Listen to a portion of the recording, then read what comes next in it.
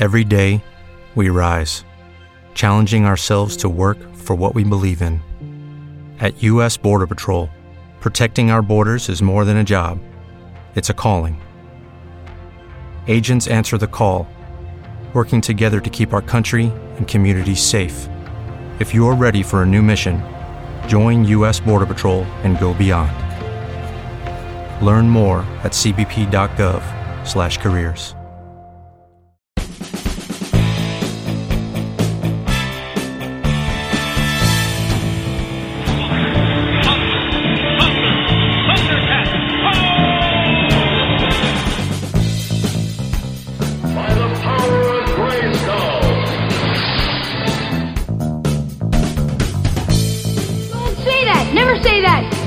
Never say die!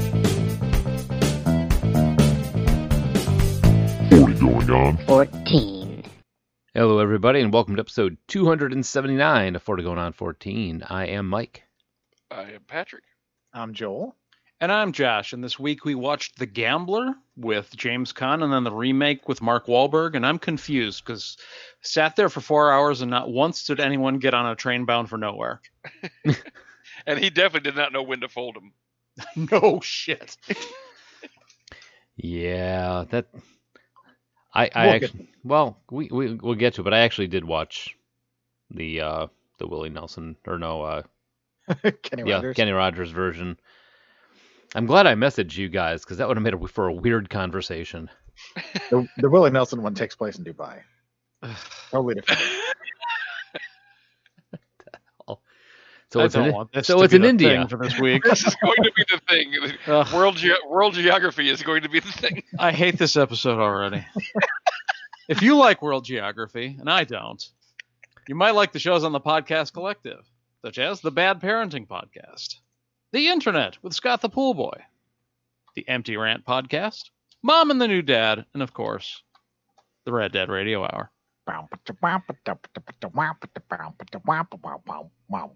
Well, he's changed it up. Was that rad? It was definitely Dad. I was really, really hoping you were going to say the Portland Beer Club podcast so I could say known for being the capital of Czechoslovakia. Oh. One of these days, I'm just going to not end it with Rad Dad just to see if we break Joel. It'd be all, brow. I'm a creature of habit. Don't do that. Yeah, so I want, if you're looking for our new stuff, this is where it shows up after we record it, along with our older stuff. Just keep going with it.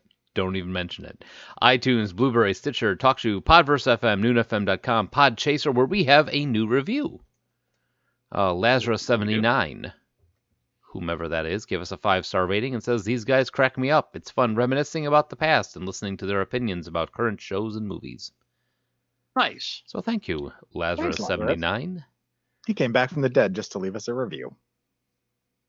I always appreciate when someone leaves us a review because for at least a little bit, we end up on the Podchaser front page. Yeah. And if you want to, definitely leave us a review there because you can listen to our shows there and it'll connect you with other cool podcasts that are kind of like ours and that sort of thing. So, but yeah, on that note, that is the feedback we have, unless, of course, do we have a voicemail? Oh, no, not yet. Not yet. So somebody do something offensive this show so we can get some voicemails.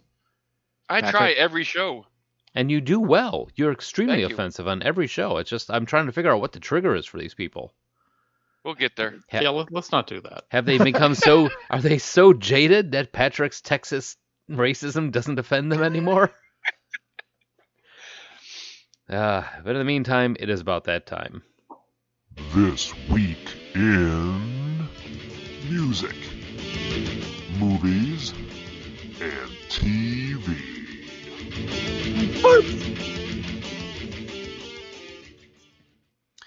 All right, so this is the date, February 17th, 1975, which is the release of the Gambler with, what's his name, James Caan in it. Yes. Yes. It would have been funny. Sorry, I apologize. I should have put that in there. I made the mistake of not putting the right thing in the... No. If it's not in the show notes, you can't read it either. That's the problem. That's the thing. You put something in the show notes, I'm going to read it. Right. And if it's not there, you're going to be like, bye. I'm going to start saying syllables. I know all those things are not words, but they are syllables. If you put them in a jar and shake them up, you might get a sentence. Because I just noticed it. I was like, well, I didn't type it out. That's the release of the movie. Surely I won't need to. No. It would have been funny if you would have done it for the week that The Gambler with Kenny Rogers was released, though. That would have been funny, yeah. I should have done that. Damn it. All right. Well, let's start over. Okay. Stay classy, San Diego. Give me an hour to rewrite this shit. Here we Starting over. Welcome to episode This 1 of week 40 going on 14. Music, Wait. movies, and TV. I haven't watched. I haven't watched Conan the Barbarian in years. Slacker. All right, so music. The number one song in the land was You're No Good by Linda Ronstadt. It's a good song.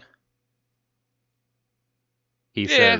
says to, okay, apparently nobody agreeing to him. No, I mean I don't dislike it. I think it's overrated personally. I don't hate it. I think it's kind of their song. I like a lot of other stuff of hers better. Blue Bayou is a better song. Ooh, Blue Bayou is a fantastic one. Huh. Uh-oh. Uh-oh. See, for me, You're No Good kind of sums up Linda Ronstadt.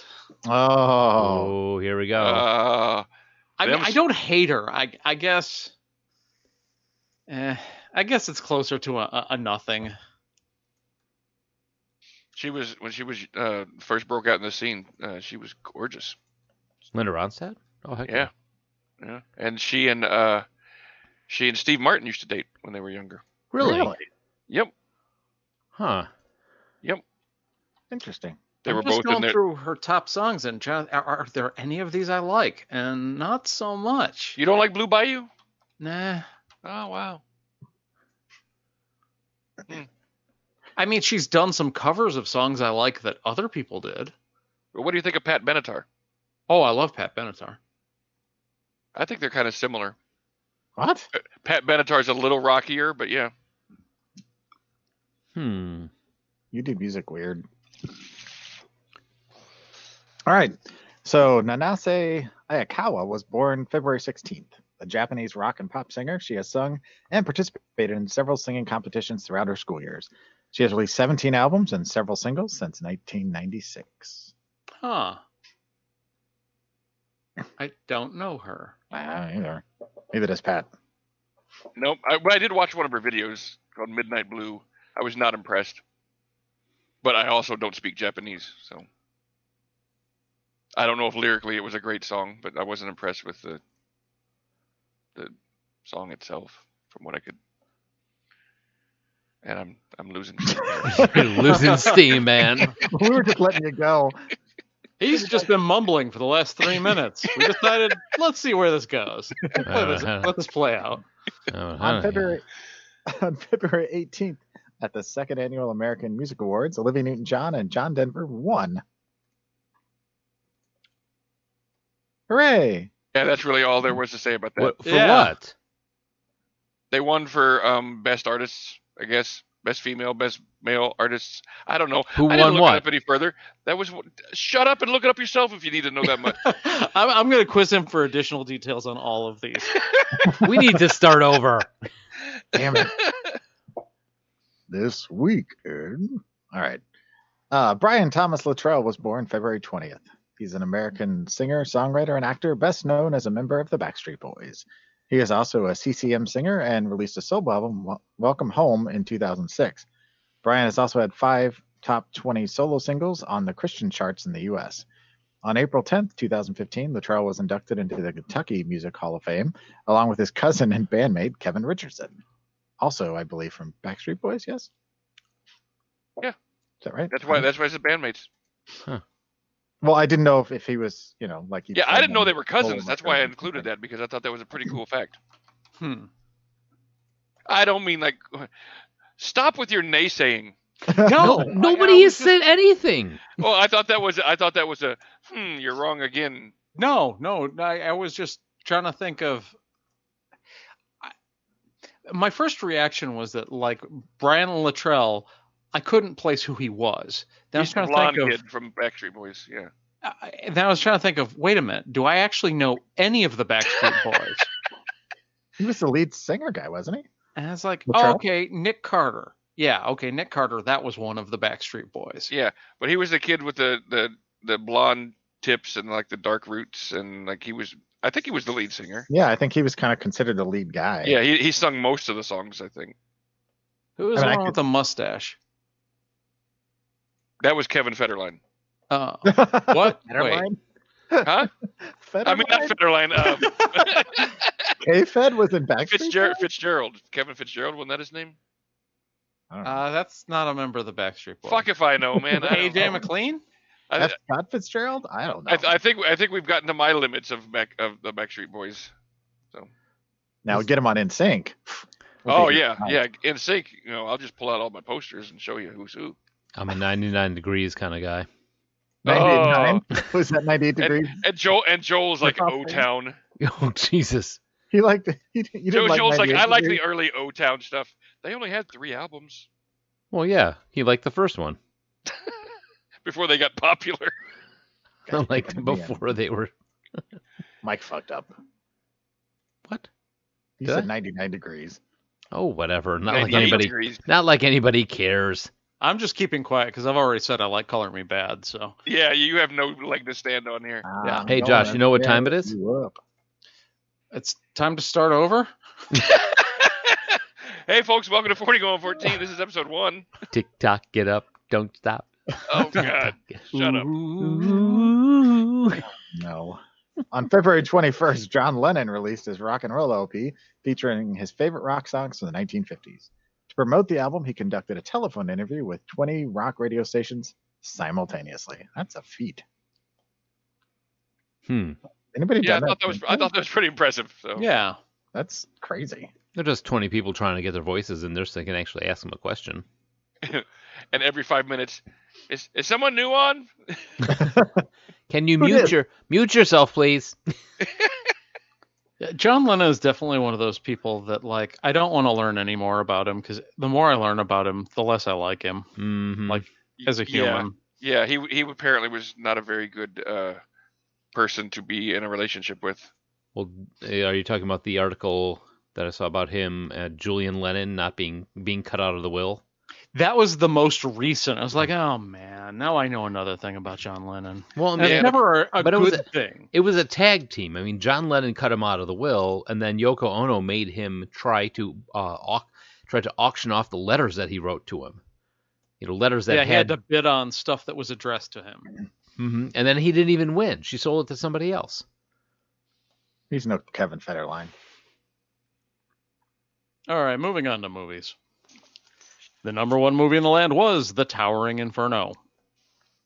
They need to remake that. They Didn't did. they? Did they? Yeah, I thought they did. The Rock just did it. That was called Skyscraper. Same thing.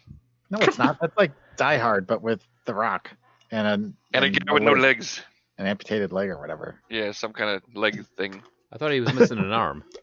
He had an arm or a leg gone, or a His head was testicle or something, or he was pathetic. missing. Had an extra chromosome or something. I don't know what it was. It was just The Rock's head. A head on a skateboard. It's prosthetic. Prosthetic head. No, they just CGI'd The Rock for the entire film. He wasn't even in the film. He was just CGI. This is Scorpion King running Yeah, around. still better than The Mummy 2. Ugh. All right. Norman Treagle was an American operatic bass baritone who was acclaimed for his great abilities as an operatic singing slash actor. Singer slash actor. Sorry. In film and on stage, he specialized in roles that evoked villainy and terror. A man after my own parts. He sang in many experimental productions and participated in several important premieres. Perhaps his greatest roles were in Faust as Mephistopheles and Carmen as Escamillo. On February 16th, Treagle was found dead in his New Orleans apartment from an accidental overdose of sleeping pills prescribed for his chronic insomnia. A fragment of his singing voice is heard in Batman Begins as the young Bruce Wayne and his parents are attending a performance of Mephistopheles, and the recording used for the audio is from Treagle's 1973 set. Huh. Hmm. Kind of cool. I thought so. Yeah, nice pull on the trivia. Thank you. Robert Strauss became most known in Hollywood films of the 1950s, especially Stalag 17? Stalag 17. Stalag the Fourth. Wow, that's harder to say than I imagined it would be. Stalag 17, for which he was nominated for an Academy Award for Best Supporting Actor. He co-starred in several movies and TV shows and was a successful character actor for years. He died from a stroke on February 20th, 2 years after a first stroke left him bedridden. Oh, So Pat's gonna die. Multiple strokes. I see what you did not there. those kind. Not those kind. I like Stalag 17. Have you guys seen it? I Never never saw have. it. Oh, it's the movie that they based Hogan's Heroes off Hero. of. Yeah, I was gonna say, isn't that the Hogan's Hero thing? Yeah. I had Peter Graves and William Holden, Otto Preminger as the German, like the German. What I see nothing. Oh, Colonel Plank. Yeah. I'm sorry. I've got in my head. You got to know William Holden. Shit, All right, that's wrapping up movies. On February 22nd, Drew Barrymore was born in Los Angeles, California. I mean, I didn't think I needed to say any more. We got a whole well, not a whole show about her, but we've talked about her enough. Everybody Quite a knows bit. who she is. I don't think anybody's saying, "Tell me more about Drew Barrymore." We did a Drew Barrymore show. No, we did a Cameron Diaz show. That's why I stopped myself. You know, they're the same person. Yeah, they're about the same person, really. No, they're not. Whatever. Not even close. They're both. They both have Female, that's heads. not it. Do they now? They're both from Dubai. Mhm. So TV, the top shows in the land were All in the Family, Rich Man, Poor Man, Laverne and Shirley, Maude, and the Bionic Woman. A solid lineup. Funny enough, it's the exact same lineup from 2 weeks ago. Really? Huh. Yeah, Yeah. it is. Wow. Sarah Joy Brown, no relation, is Hi, Sarah. sometimes credited simply as Sarah Brown, was born Hi, Sarah. on February 18th. She is perhaps best known for her originating the role of Carly Corinthos on General Hospital from 1996 to 2001, for which she won 3 Daytime Emmy Awards. In 2008, she returned to General Hospital in a different role as Claudia Zakara. Dun dun dun. That sounds like a villain name. She exited General Hospital once again in 2009 and began appearing on The Bold and the Beautiful. Like, I mean, only in soap opera land can you just like play one character and later be like, "Hey, I'm a new guy." I'm back. Well, unless Deadwood, you know. Well, for the women, they just change the color of their hair. For the men, they just give you a goatee. Or a scar or something. Yeah, and then they can later reveal your secret twin. Yeah. Yep. Or the triumvirate: scar, goatee, and eye patch. Oh, Mm, that's like 3 different characters. I know, right? That dude has range. Wait. You wait till episode 3 when he puts on the eye patch. He's like the Paul Giamatti of soap operas.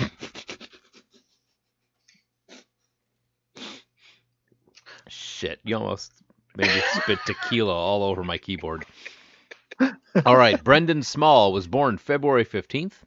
He is an American stand-up comedian, animator, actor, writer, director, producer, singer, and musician. Wow.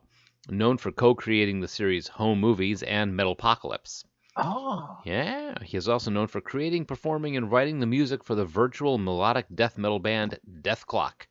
He has had several appearances on many other different sitcoms, including Reno 911, Bob's Burgers, The Adventure Brothers, and what I assume is the acronym of the week, ATHF. I'm pretty sure that's Alan Thicke hates farts. You know what? The real show isn't that far off. Yeah, you're in the same ballpark. It's what is that, Joel? Aqua Teen Hunger Force, baby. Oh, I love that show. Miss that I've show. never actually watched it. Oh my god, it's so weird. You would hate it, Pat. You would hate it. I watched one. I did watch one episode and I didn't care for it. So Yeah, you would hate it. Yeah. I think it's about as weird as you can get where I still enjoy it. A lot of Adult Swim stuff has gone too far for me, Like- especially the last couple of years. Like Squidbillies? I never Squidbillies could is get over the into line, Squidbillies. yeah. I tried. I could never get into it. Yeah. I was confused at the outset. The very beginning of it was like, They're squids. Why are they living in the forest? Well, I and a mean- lot of the live action stuff, like even Tim and Eric is a little too strange for me. I like that, See, there you go. Just like but that is pushing it. Although I like the spinoff with Steve Brule. Is that Check It Out with Dr. Yeah. Steve? He had his own His segment spin-off was show. funny, yeah. Yeah, his spinoff show was hilarious. So good. I think my favorite Steve Brule one was more he's talking about fruit, and he has no like he has a grapefruit and he doesn't know what it is. Didn't see that. They're all so good. Yes. So on February 20th in L.A., Troy Slayton was born. He went on to greatness when he played Jerry on. What? Another acronym of the week? What? Did I do it again? You not only did you do 2 acronyms of the week, but you stacked them. They're literally 2 lines away from each Yeah, other. sorry. Parker Lewis can't lose. We'll just. It's a terrible acronym of the week. What's crazy is they're so close, and I didn't notice the second one. Neither one of us did. The 2 people that are supposed to notice it the most didn't even notice it. Yeah, That's funny. You wrote Pat it. likes cock Well, no, licks. because the thing is, I do this when I do them. Wait, Joel far in had advance. one. What? Joel just had one. Pat likes cock licks. Especially from Jerry. I mean, if, any listeners out there, if you want to send me some. If you see Patrick in public, just remember that. Yep. How many licks does it take, Pat, to get to the center? Let's find out. 1? Yeah. But no, when I don't do the tweet all in one setting, that'll happen because I'll do one and then later, I'll finish it up and I'm. They're right next to each other. Usually one of us would catch it, especially. And that's if what he's I was just saying. Yeah, it's funny that the 2 of us are the ones that would normally notice that, and neither one of us did. That's funny. Yeah. Oh well, weed is a hell of a drug. What can I say? We'll fix it in post. Moving on to sports. Should I have written something down there? No, Oh. fuck it. No, this is. Fuck it. We'll do it live. Moving on to sports. Scott L. Pollard, born February 12th, is an American retired professional basketball player and amateur actor. In an 11-year NBA career, he played for 5 teams, spending the bulk of his career with the Sacramento Kings and the Indiana Pacers. He portrayed the titular Axeman in the horror film Axeman at Cutter's Creek. Oh, yeah. You know that? You guys know that one? Anyone know that one? Yeah, I do. Okay. I figured you of all people were the best one for that one. Yeah. Yep. Yeah, I never heard of it. Yeah. It's, He was also in the film Jayhawkers and appeared as a contestant on Survivor Ka Rong, competing in the 32nd season of the competitive reality series. It sounds like you're being racist, but that's actually what it says. I mean, that's got to be how that's pronounced, right? I mean, is it close? I mean, Yeah. shit, I don't know. Yeah. Anyway, yeah, moving on. At the 17th Daytona 500 on February on February 16th, Benny Parsons won after race leader David Pearson was involved in a wreck on the backstretch. Parsons avoided the accident and took the victory. And lastly, Oh boy. oh, here we go. Syed Nazir Ali was a prominent player from the early days of Indian cricket. He was an attacking right-handed batsman, a fast medium bowler, and a good fielder. He played in India's first test. What are you laughing at? He's an attacking right-hand batsman. He's a fast medium bowler, and he's a good fielder. Yeah, he didn't do anything extraordinary in fielding. He was good. He was good. He was fine. He was fine. Let's look at this batsman up there with like a pistol. it's like the last Boy Scout all over again. He played in India's first test match in 1932. Scoring 13 and 6, and he picked up an injury while fielding during England's second innings. Wait, is that something that happens in the game, or did he actually hurt himself? Is that like getting a maiden? I think he got hurt. I think okay. Picked up an injury is the phrase that Well, was if you're an used. attacking right-handed batsman, Mhm. Yeah, and the guy's got a gun. I mean, he scored 1,020 runs and took 23 wickets in the tour. So that's pretty good, right? Sure. Yeah. Nazir's most memorable feat was perhaps the 52. We're about to learn new cricket shit because I don't know any of this after Not this. the 52.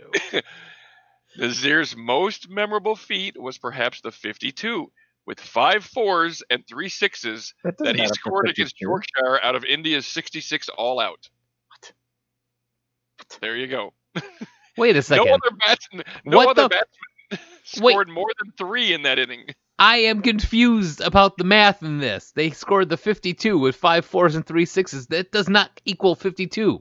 That's 38. No, it included 5 4s and 3 6s. There was still more scoring. Oh, there was a 52. Other people scored. He scored 52 out of the whole 66. Oh. And of his 52, there were 5 4s and 3 6s, however you accumulate those. Oh, that's memorable, definitely. Yeah. Does that beat a flush? Because here, no other batsman scored more than 3 in that inning. That is still the lowest first-class total to include an individual 50.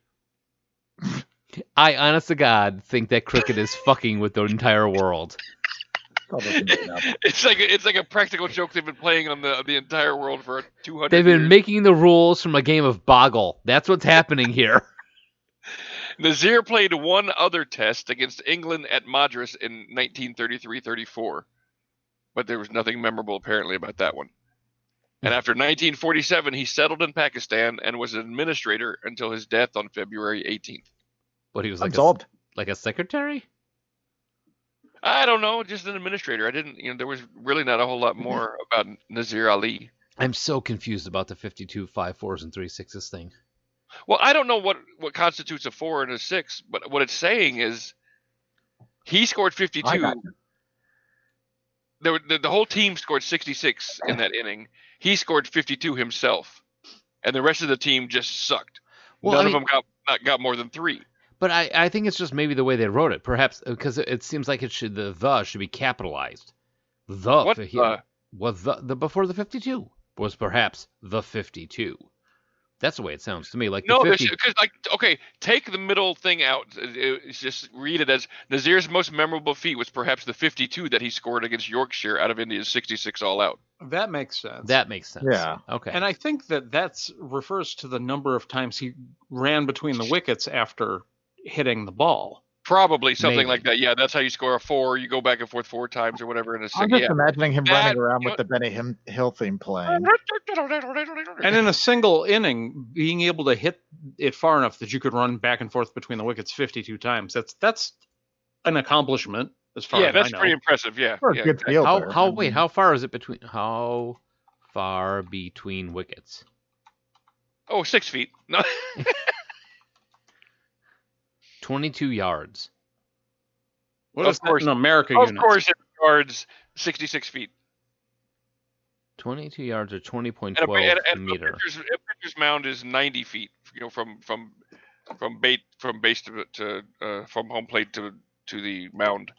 So it's about 2/3 of the way from the pitcher's mound to the home plate. Well, that's 66 feet. Yeah, that's crazy. That's okay. I can respect that. Well, and when you're talking about yards, like I have a pretty good idea of what 20 yards looks like on a football field. Right. Yeah. So yeah, being able, if that's the distance that he could run back and forth before they could get the ball. I mean, that's the equivalent of running around the bases easily, Yeah, for sure. 1 or 2 times, yeah. That's pretty impressive. All right, so we learned something about cricket tonight. Oh. I hate learning. My head hurts. Well, at least you're not in Dubai. I know, right? I'm learning all kinds of stuff. He'd know a lot more about cricket if he was in Dubai. Truth. Mm-hmm. Take us out, Keyboard Joel. Nah. Very wet this week. Yeah. I've been licking my lips. Waiting. Ew. The fuck? Waiting for you to say that. All right, so The Gambler, 1974. Patrick had said he wanted us to do these movies. No, I did not. That's what I heard. Yeah, what I heard too. You fuckers twisted that around. No, I said I hated that movie, and it happened to be a remake. And if you wanted to hear me rant about a movie I hate, then we should do that. And next thing I know, they're like, well, we're putting that on the schedule. And then See, you he said, just said it "Always bet again. on- Yeah. Please, let's do this show. Right. Let's talk about it. Always bet on black. But yeah, so The Gambler, 1974. It is directed by a one Carl Reis, Reis, R-E-I-S-Z, Reis. Rise, I would imagine. I would guess it would be right. Oh wait, I haven't done the wonderful IMDb description. Yeah, it's Oh, yeah. horrible. It reads like a children's story. Axel Fried is a literature professor. He has the gambling vice. When he has lost all of his money, he borrows from his girlfriend, then his mother, and finally some bad guys that chase him. Despite all of this, he cannot stop gambling. Written by Plotbot. I think he wrote the bus that couldn't slow down. That's exactly what it sounds like, doesn't it? Run, And it's Axel, not run. even factually accurate. No, No. not He never really. borrows from Billy. It's She just- doesn't have anything. Yeah. except a place to hide. Yeah. Right. And looks. And yeah, and long Yeah. legs. Damn. And plump lips. But yeah, directed by Carl Reis. And he is known for this and such other things as The French Lieutenant's Woman, Night Must Fall, and Morgan. I say it like that because it has an exclamation point. I thought you were just excited about No, it. just Morgan. He does a lot of these type of movies. It's the best way to put it. Stuff like this. Writing credits, James Toback, screenwriter from the story, which this is, he's also done Bugsy and, Oh, okay. and Tyson. So, writes those screenplays. Cast James Caan as Axel Fried. If you do not know who James Caan is, You're listening to the wrong show. go back and listen to the Rollerball show. Yeah, he was in that as Jonathan. Paul, Imagine any role from the 70s where you needed a really manly man and it wasn't Steve McQueen or Charles Bronson Or Lee Yeah. Marvin. or Lee Marvin. You... Or Charlton Heston. All right. There was a lot of manly men in the 70s. Never mind. Scratch that.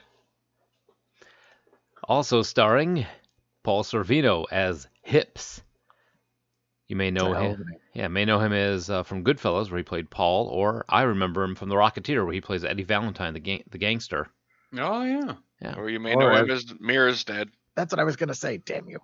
you Then Lauren Hutton. Looking. may know her from Long Legs. Yes. Yeah, Or- she's still modeling at 75. Yeah. What? Mm-hmm. She's a beautiful woman. Good on her. I mean, Yeah, I mean, she's obviously aged, but she's still really good looking. Do you know we've actually done another Lauren Hutton movie? Yeah, what was that? Yeah. What was it? Give you a hint, it's not a good one. Oh, Oh. yeah, that narrows Peter it down. Pan. Once Bitten. Oh, yeah. Oh, that's why I didn't, because I wasn't on that show. Oh, you That were? was like one of the two I've missed. Eh. It was either, I think it was a September. Might have when been. When September kind of moved into October. Yeah, that's right. Yeah. So, also starring Burt Young, taking a break off from Batman. No, that's Burt Ward. Oh, so yeah, Burt Burt Ward. Young is Uncle Polly. Yeah, Paulie Rocky. and Curly from Chinatown. Also, And various other tough guy roles. yeah, when you need a short guy to punch somebody in the gut, you go to And Burt Joe Young. Pesci isn't born yet. That's You true. call Burt Young. Or He's still working too. oh, really? Oh, good on him. Yeah, he's going to be in something that premieres next year. I was curious because between this and the fact that Sarah's been watching Rocky IV, actually as we record, Yeah. yeah, he's in like 4 movies next year. Oh, nice. Also, Vic Taybeck as one. He's one of those character actors. You look at him, you're like, you know who exactly you're talking about, but you may remember him from playing Mel in Alice. Oh, yeah. That's what I know him from. Hmm? Kiss my grits. He was Bullet. Also, we have done no Steve McQueen movies. What's wrong with I that? know. I mean, the problem is like eventually they're going to remake them, but how do you remake Steve McQueen? I know that's the thing. You don't. I mean, I gotta assume they have. They've got to have tried it with something he's been in. Gone in 60 Seconds? Was he in that? Well, The original? I didn't know that was a remake. Or no, I think on one level I did know it was a remake, but I never saw the original. Oh, no, I think the remake or the original was somebody like James Caan, maybe. James Caan was kind of the poor man Steve McQueen. yeah, he was. I'm looking this up because now I'm not sure. But old Vic Taybeck also did the voice of Carface in All Dogs Go to Heaven, and a movie that we need to do because they did a remake of it, of Papillon. Oh, Papillon. Yeah, I love that original movie. Steve It's McQueen awesome. and Dustin Hoffman, and it just has the guy who played Freddie Mercury. Yeah, Rami Malek. Yeah, and it actually looks really good. It's the original is amazing. Never seen it. I love No. It's on the short list of Steve McQueen movies I've never seen. Well, it's Steve McQueen and Dustin Hoffman That's all you need to know. escaping from prison. So, also, Never heard of him. I don't know who is this guy. Emmett Walsh, actually looking young. Right? I didn't know that was possible. No. He looked like a crisp 40 years old. 40 years old for the 70s, which means he looks like he's in his 60s. Yeah, Emmett I mean, Walsh. he was drawing a pension on his 5th birthday, I think. Like you? Hey. Aw. So Emmett Walsh is the Las Vegas gambler. James Woods as the bank officer. And a little cameo role. Yeah, I saw Cool. him in the credits, and until I saw him again in the closing credits, it didn't like register who he was. Like I Yeah. didn't recognize him when he was on screen. It definitely didn't look like him, but I was like, I think that's James Woods. Well, I mean, he had the glasses and the tie, and the whole. He didn't look like James Woods as we know him. He was also, I think, unusually thin, like as opposed to the rest of his career. He, Mhm. Right. he looked like he must have been 20 pounds lighter. Ooh, piece of candy. We gotta figure out a way to do Videodrome. Ooh, piece of We- candy. Do we really? Yeah, we do. I'm kind of with Pat on this one. Aw. All right. Yeah, Also, I'm not a Cronenberg fan. Stuart Margolin as Cowboy, standing at the other end of the table. He's a character actor that you're like, oh, that guy. Yeah, he was on Rockford Files. He was in Kelly's Heroes and in Death Wish as Ames Jane Chill. Yep. That sounds like a made-up name. Death You're Wish? a made-up name. No, we watched it. He actually is in the new X-Files as Dr. Thaddeus Q. They. That sounds like a made-up name. Well, he's in the episode The Lost Art of Forehead Sweat. What? That's what the episode says. X-Files, The Lost Art of Forehead Sweat. I don't think I must have been from the new season. Probably. Yeah, I still haven't gotten to the new season yet. Yep. Antonio Fargas as Pimp.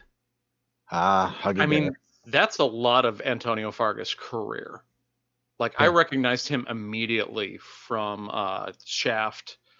Mm-hmm. Starsky and Hutch. Foxy Yeah. Brown. He He was was a cameo in, that yeah, he was in Don't Be a Menace Mm-hmm. to South Central while drinking your juice in the hood. He was in a lot of stuff. Oh. I think he was in I'm Gonna Get You Sucker as Yes, well. he was. I'm gonna get you, sucker. Yeah, Daddy, mother. Which we got that coming up. Do we? Yep. Yep. Yeah, 2 like shows. 2 weeks. Oh, no kidding. All So right. yeah, and, we'll then, be revisiting this man. and then Lawrence Hilton Jacobs, uncredited as Street Basketball Boy, but you may know him as Robinson G. Robinson from Welcome Back, Kotter. I thought it was Boom Boom Washington. Was it Boom What? Who was Robinson G. Washington? Yeah. Oh, and I know him Oh. more recently because he's become a favorite of Rob Zombie. He was in 31, and he's going to be in 3 from Hell.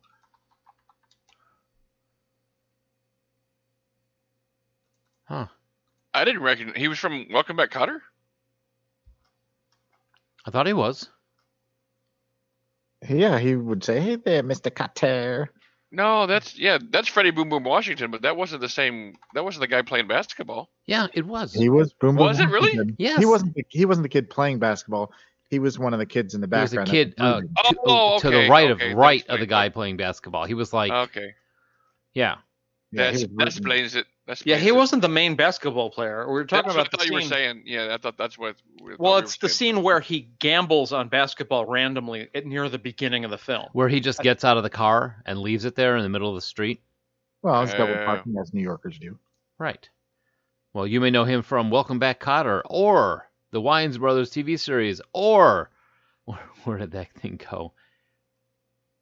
Don't Give Me the Finger? No, that's a short. There was a very Joel movie in here. Oh, he was on Chuck briefly. He was Oh. the president of Zamibia in Chuck. Killer Drag Queens on Dope. Classic. You may I was curious because he looked familiar, and he's been a character actor in a lot of things I've seen. starring Alexis Arquette. Rest in peace. Well, it's good to see the talent just keeps moving through that family. All right, so some trivia. According to James Toback, before this screenplay was accepted at Paramount Pictures and it was making the rounds with the actors, Peter Boyle was first interested in playing the lead. I could see that. It would be a very different movie. But at that time, yeah. For He sure. would have fit the role. Yeah, he would. Also, Robert De Niro lobbied hard for the role to the point where De Niro started to dress like the writer, because that always makes people see your way. I'm glad it wasn't Jane Toback. Toback pressured director Carl Reis to meet with De Niro. After meeting him, Reis said that he would not and could not consider De Niro for the role, and if Toback kept insisting, he would not be allowed to collaborate in the film further. Wow. That's I gotta side with him on this one. It would not have been good with De Niro in it. No. Yeah. No, this character is too vulnerable for a De Niro character. Well, especially at that time. Yeah. Mhm. 2 years after Godfather. And vulnerable is exactly the word. You needed somebody that was, a strong lead, but that could be weak. Right. This is apparently also a loose adaptation of Fyodor Dostoevsky's classic novella, The Gambler. I thought that was interesting that Dostoevsky Him too. wrote a novella that this is based on. And he quoted Dostoevsky in one of his lectures. In fact, I think the first one, the 2 + 2 is 5, I think was Dostoevsky. Yeah, he talked about that. Oh, nice. James Caan hated Carl Reis and said he will never work for him again. I tried to locate why, but I couldn't find why. And I just thought that was interesting that he rubbed him the wrong way so much. You never know. Jacqueline Brooks, who played James Caan's mother, is actually 10 years older than James Caan. Huh. She was young when she had him. Yeah, and did you recognize her from Naked Gun? No. Naked Gun 2.5. She was the commissioner. So she would remember when Frank Drebin goes to the bathroom and she's at the mic. That's the woman at the mic. Huh. I only know that because Katie has been on a Naked Gun police squad kick.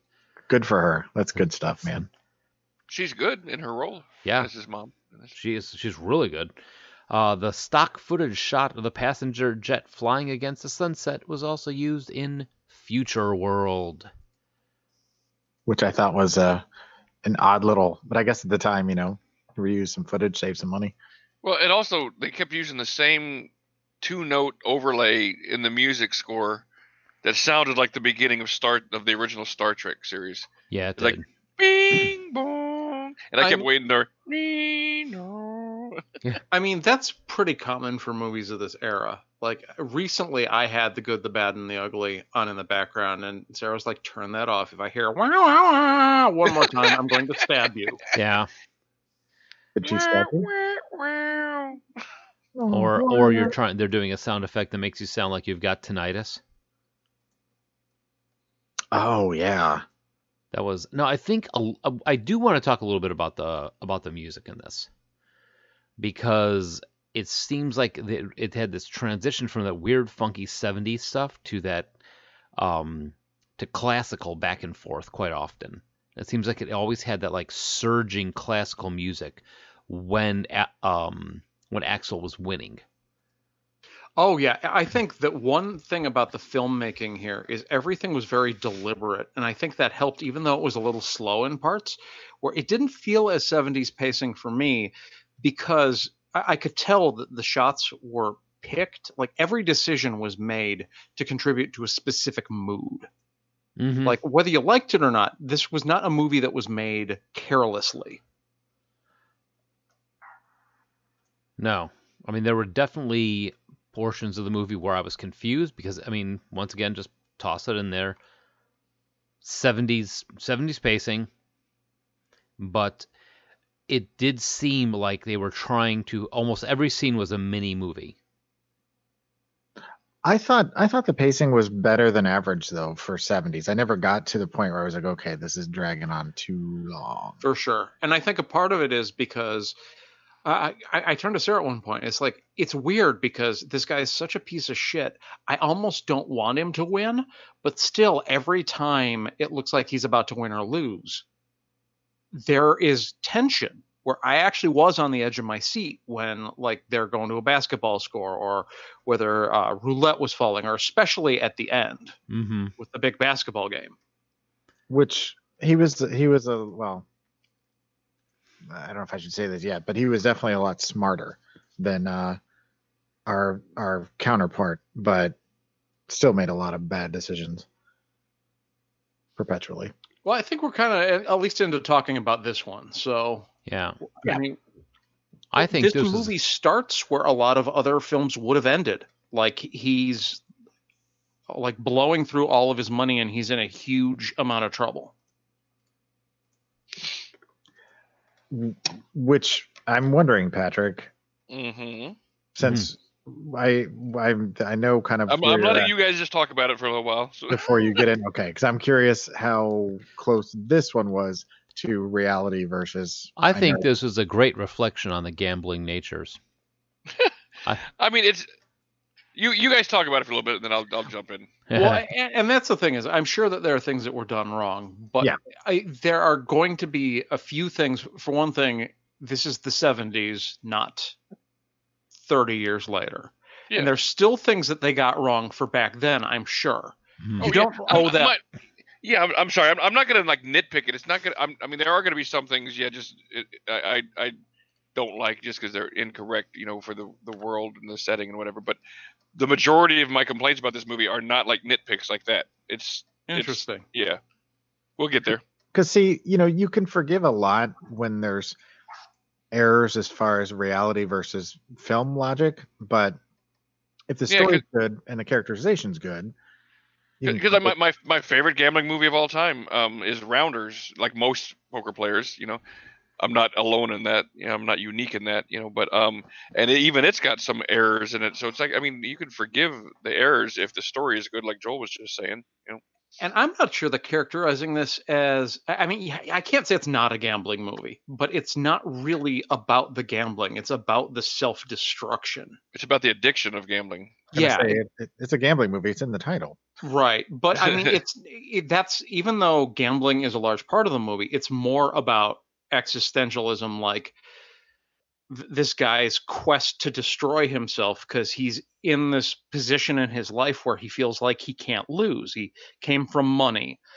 He's got a position in society. No matter what kind of trouble he gets in, someone can get him out of it. And he's addicted to putting himself in danger. But he's living a life that's built up where he's almost never in real danger. I think Paul Sorvino kind of summed it up at the very beginning when he's like, I like you. He's like, I don't want to see you, in this position because I like you. And that's just it.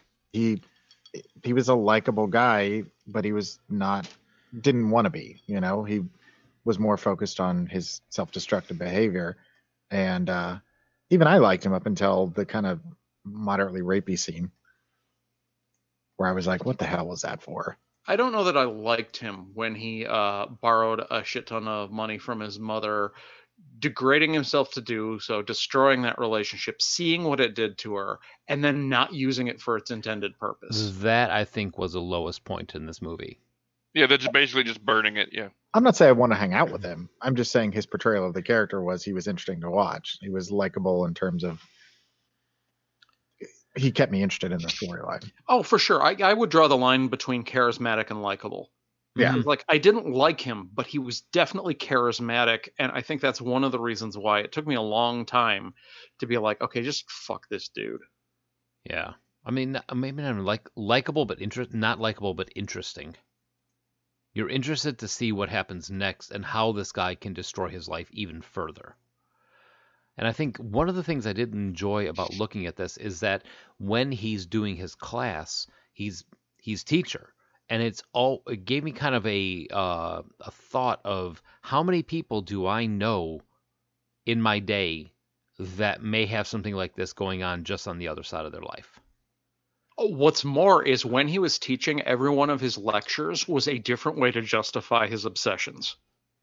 I didn't even catch that.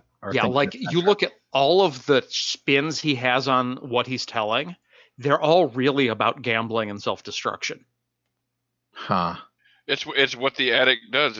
It's reflection or not reflection, projection and denial.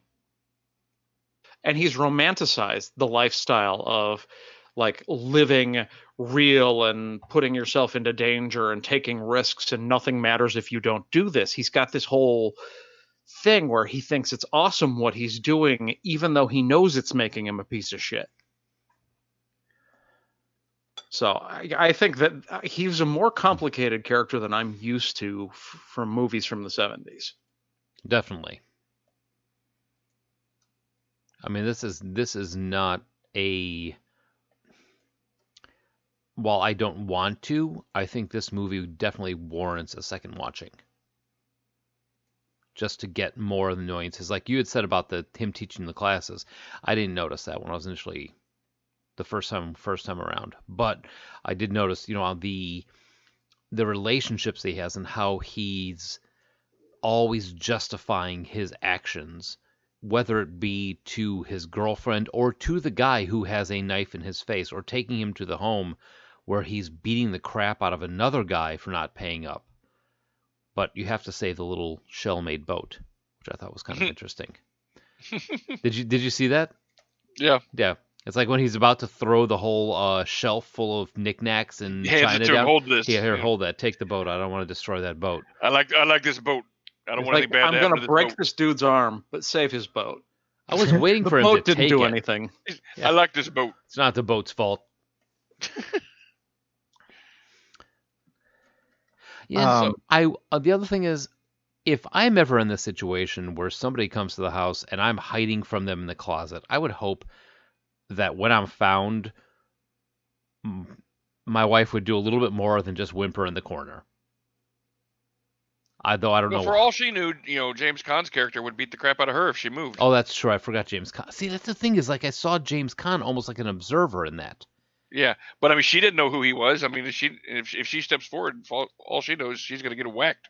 That's true. I want to talk about the ending, but I don't know that we're there yet. Or are we there yet? No, I want to unleash Pat before we get to the ending. Yep.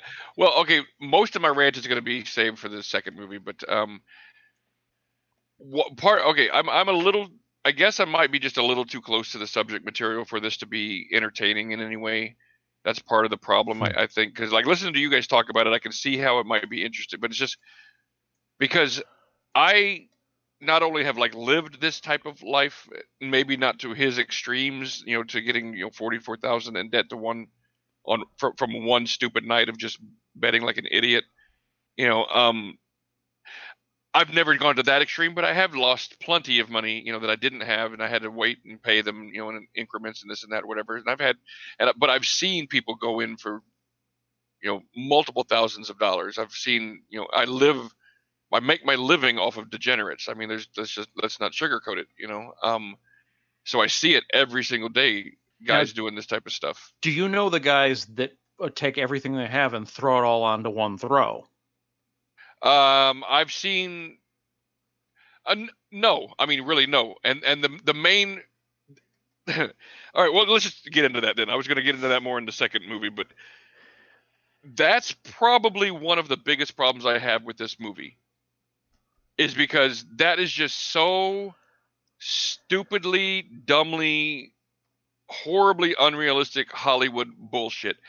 No gambler in the history of ever takes every dollar he has and bets one time on anything. It just That's doesn't why I was happen. curious. I mean, I know they were trying to make a point that he's so far gone that that's just what he does. Yeah, and that's just so goddamn stupid. No one will ever do that. I know people that are addicted to losing and expect to lose, but they're also addicted to gambling. They want to make the money last a little while. If you have $10,000 and you know that's your last $10,000 and you're not going to get another $10,000 unless you do extreme whatevers, you're not going to bet all $10,000 on one hand of blackjack, because one hand of blackjack takes about 20 seconds and then the rush is gone. You may bet $1,000 a hand, but you're not going to put your entire nut on one fucking hand, and that drives me insane that they just kept doing that over and over and over, because no one. I mean, if you want to call the movie the idiot, the degenerate, the guy who doesn't know how to gamble, anything like that, but don't call it the gambler. The bus and then, that can't stop. Yeah, and then portray it like he's just some kind of ultra smart guy that knows all the plays and knows all the odds, but just won't do it. It's like, no, that's just dumb. Nobody's going to do that. Make a movie about the guy who is addicted to losing, but punishes himself by drawing it out, because even when he does win, like in this movie, they had the concept down, but the execution was flawed, because I see it over and over again. They'll sit in the table and they'll buy in for $100 and hit a lucky streak, and they'll be up to like $1,500.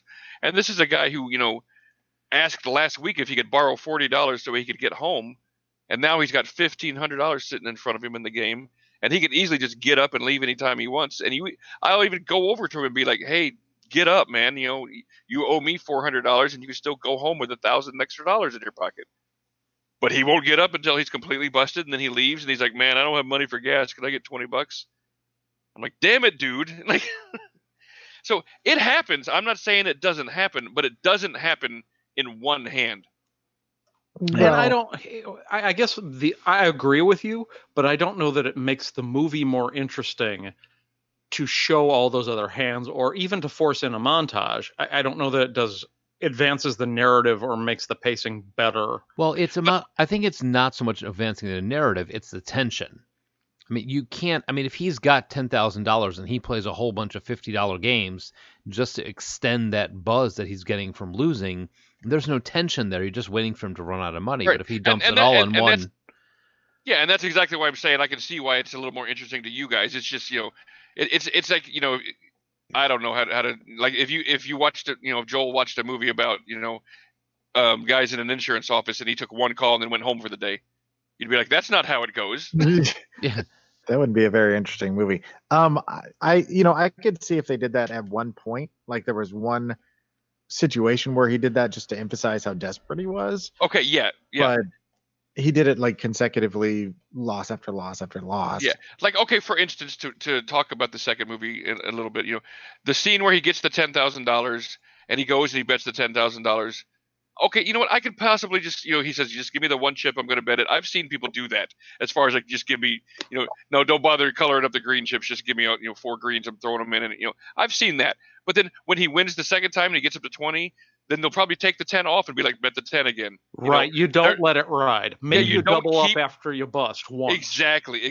And you don't, when you get to 160,000, then go to roulette and put it all on. No, maybe then you'll put $10,000 on the black at that point, and say, I just, that kind of, but anyway, that's a little bit of the problem I have with the movie. Maybe a lot of it, I don't really know the ratios. I'm not going to think about it right now. But my point, the biggest problem I have with this movie, and again, this is because I'm immersed in this lifestyle, I think, watching a guy throw away all the advantages that he has and shit on everybody and piss on everybody and throw away money, and people still keep coming up to him and giving him money, and he still keeps pissing it away and throwing it away.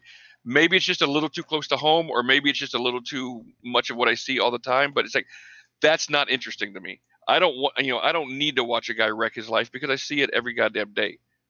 I get that. Mm-hmm. Yeah. So I mean, maybe that is why it bothers me so much, this movie. But I mean, I'll get into the specifics of it when we get to the second movie. But like this first one does a little bit of a better job of getting into the psychology of it and getting into like the whole, but I still, there was never a point where I liked this character in any way, no matter how much charisma he had, because I know too many of this guy. And I know what pieces of shit they are. And I'm like, I don't care how much charisma you have. I've been burned, and I know too many people who have been burned too many times by the piece of shit with the charisma. And I can't have, and just me personally, I can't have any kind of sympathy for anything that he's going through. I'm just like, fuck this guy and fuck his life. He had everything, and he's just an idiot, I don't think you're meant to sympathize with him, though. Yeah. I don't think that's the point of the movie, and I think we're getting towards talking about the ending. I was watching his face during the basketball game, where every other character who isn't out on the court has the same kind of attitude that I felt watching. The tension, the like, this is exciting, what's going to happen, oh my God, it's all going to go whatever. But as he got closer and closer to safety, where it started to turn around and it looked like they were going to shave down to not cover the spread, his face fell. He wanted to bust out there, and he was upset when it didn't happen. He definitely did look like he was kind of pissed off about the whole situation. And that was when they started playing that tinnitus sound. There's no other way for it, with that thing in the background. And it happens again multiple times when he's got that situation where he's kind of winning, losing. That same sound would come around again, I guess, to signify that he's not happy. Or like there's an itch in the back of his head that he can't quite scratch, maybe. So I mean, he says at one point, he's never going to be able to start over until he loses everything. And just when things go well for him, that means he's not losing everything.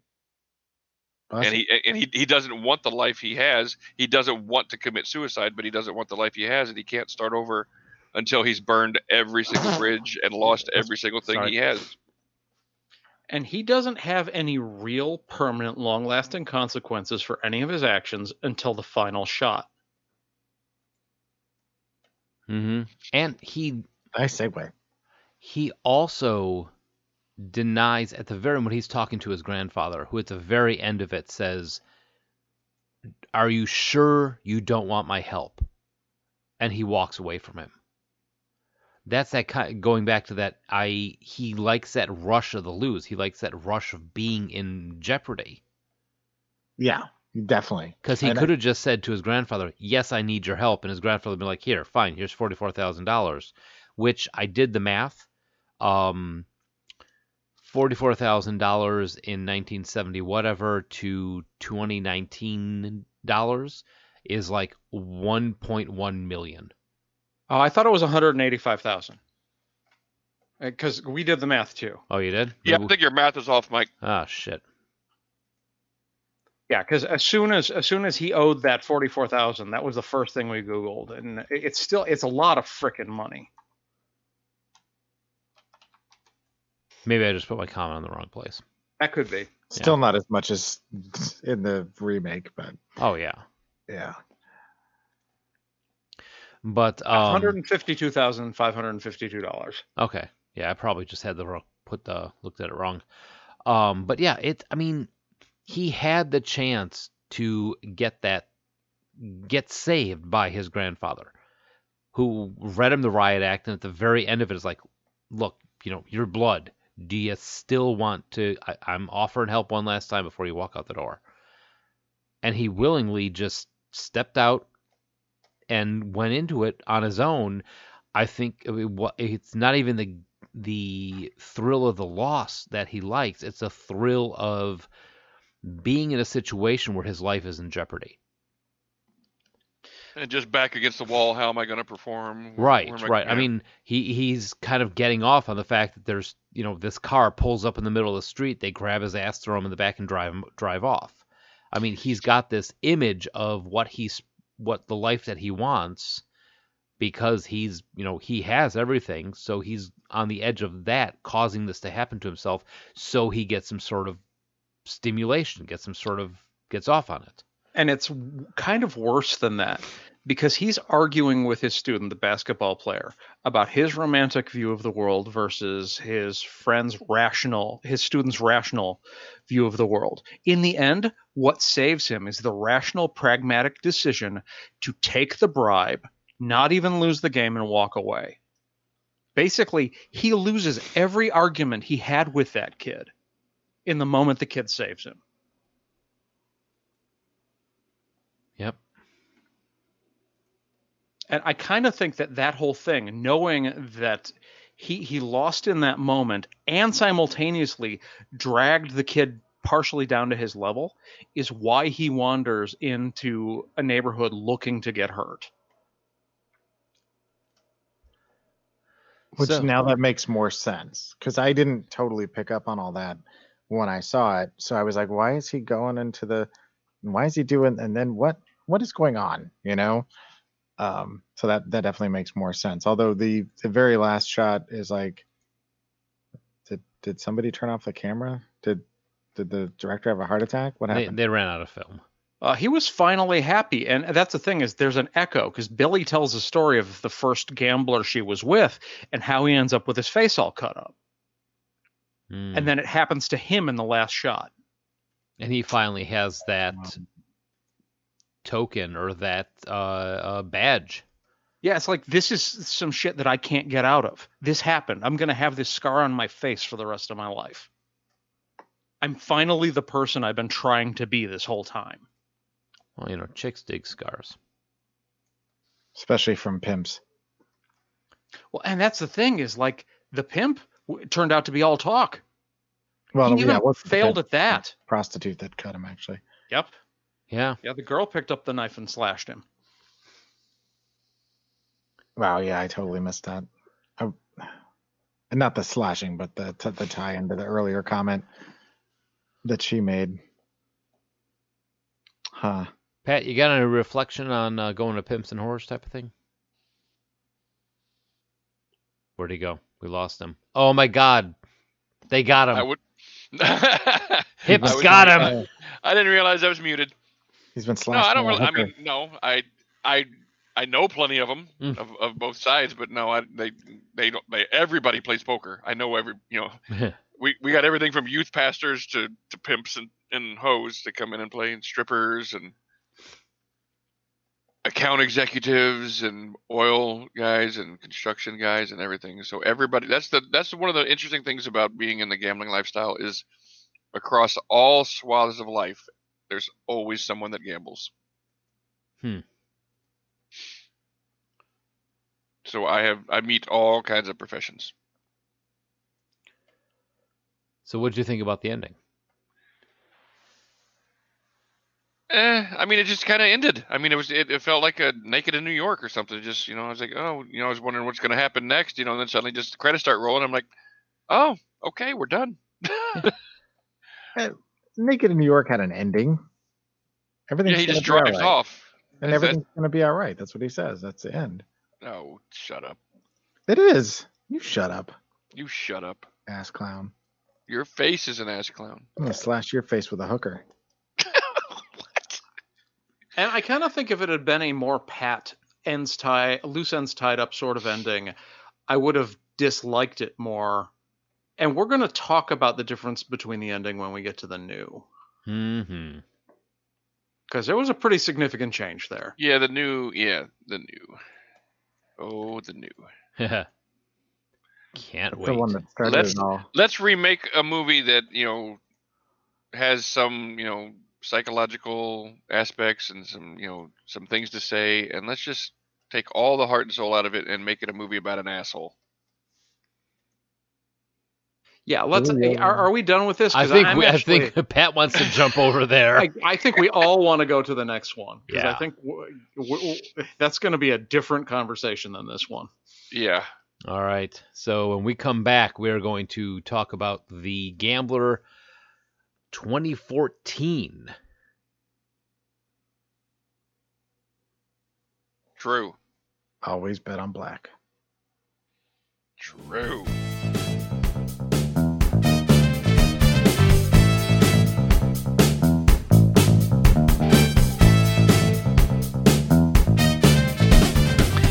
Because you asked for it, and we like setting Pat off on a rant. Because Pat asked for it. Yes. Oh Pat my said, God. Yeah, Pat said, I love gambling, and I love movies about gambling. So let's watch The Gambler, 2014. It's got to be good. He literally said, let's do this show. That is not at all what I said, you He liars. said, I don't know, Pat. This seems like a long shot. I'll give you odds. Don't use words that you don't know. I'm going to do the river.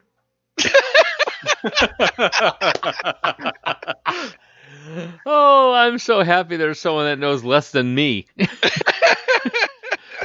I said it right? No. I mean, you used a word that is correct. Yes. No. All right, so Gambler 2014.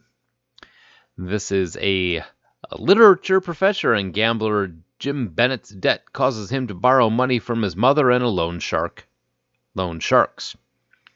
Further complicating his situation, his relationship with one of his students. Will Bennett risk his life for a second chance? Who? Your IMDb, you're owned by Amazon. Why are these descriptions so terrible? Because people that work for Amazon don't write them. Yep. They're all user submitted. True. All right, so this is directed by Rupert Wyatt, who has directed such things as The Escapist and Rise of the Planet of the Apes. Which is a good movie. It is. Also, he is the executive producer on The Exorcist, a TV show that we watched. And enjoyed. Yeah. Mm-hmm. Long ago. Yeah, it's been 2 Octobers ago now. God, that's a long that time. right? Yeah. Yeah. But he also directed the movie Ticks from 1999. About giant blood-sucking ticks, if you hadn't figured that out. So I suppose you make your way in somehow. Writing credits by William Monahan, who did the screenplay, and James Toback for the 1974 screenplay. James Monahan wrote some stuff that you may have known, like London Boulevard, Kingdom of Heaven, and The Departed. Kingdom of what? Kingdom of Heaven. You said Oh, head of. he You said also, head of in. Did I? Yeah. All He right. also was a writer on Body of Lies. Oh, yeah.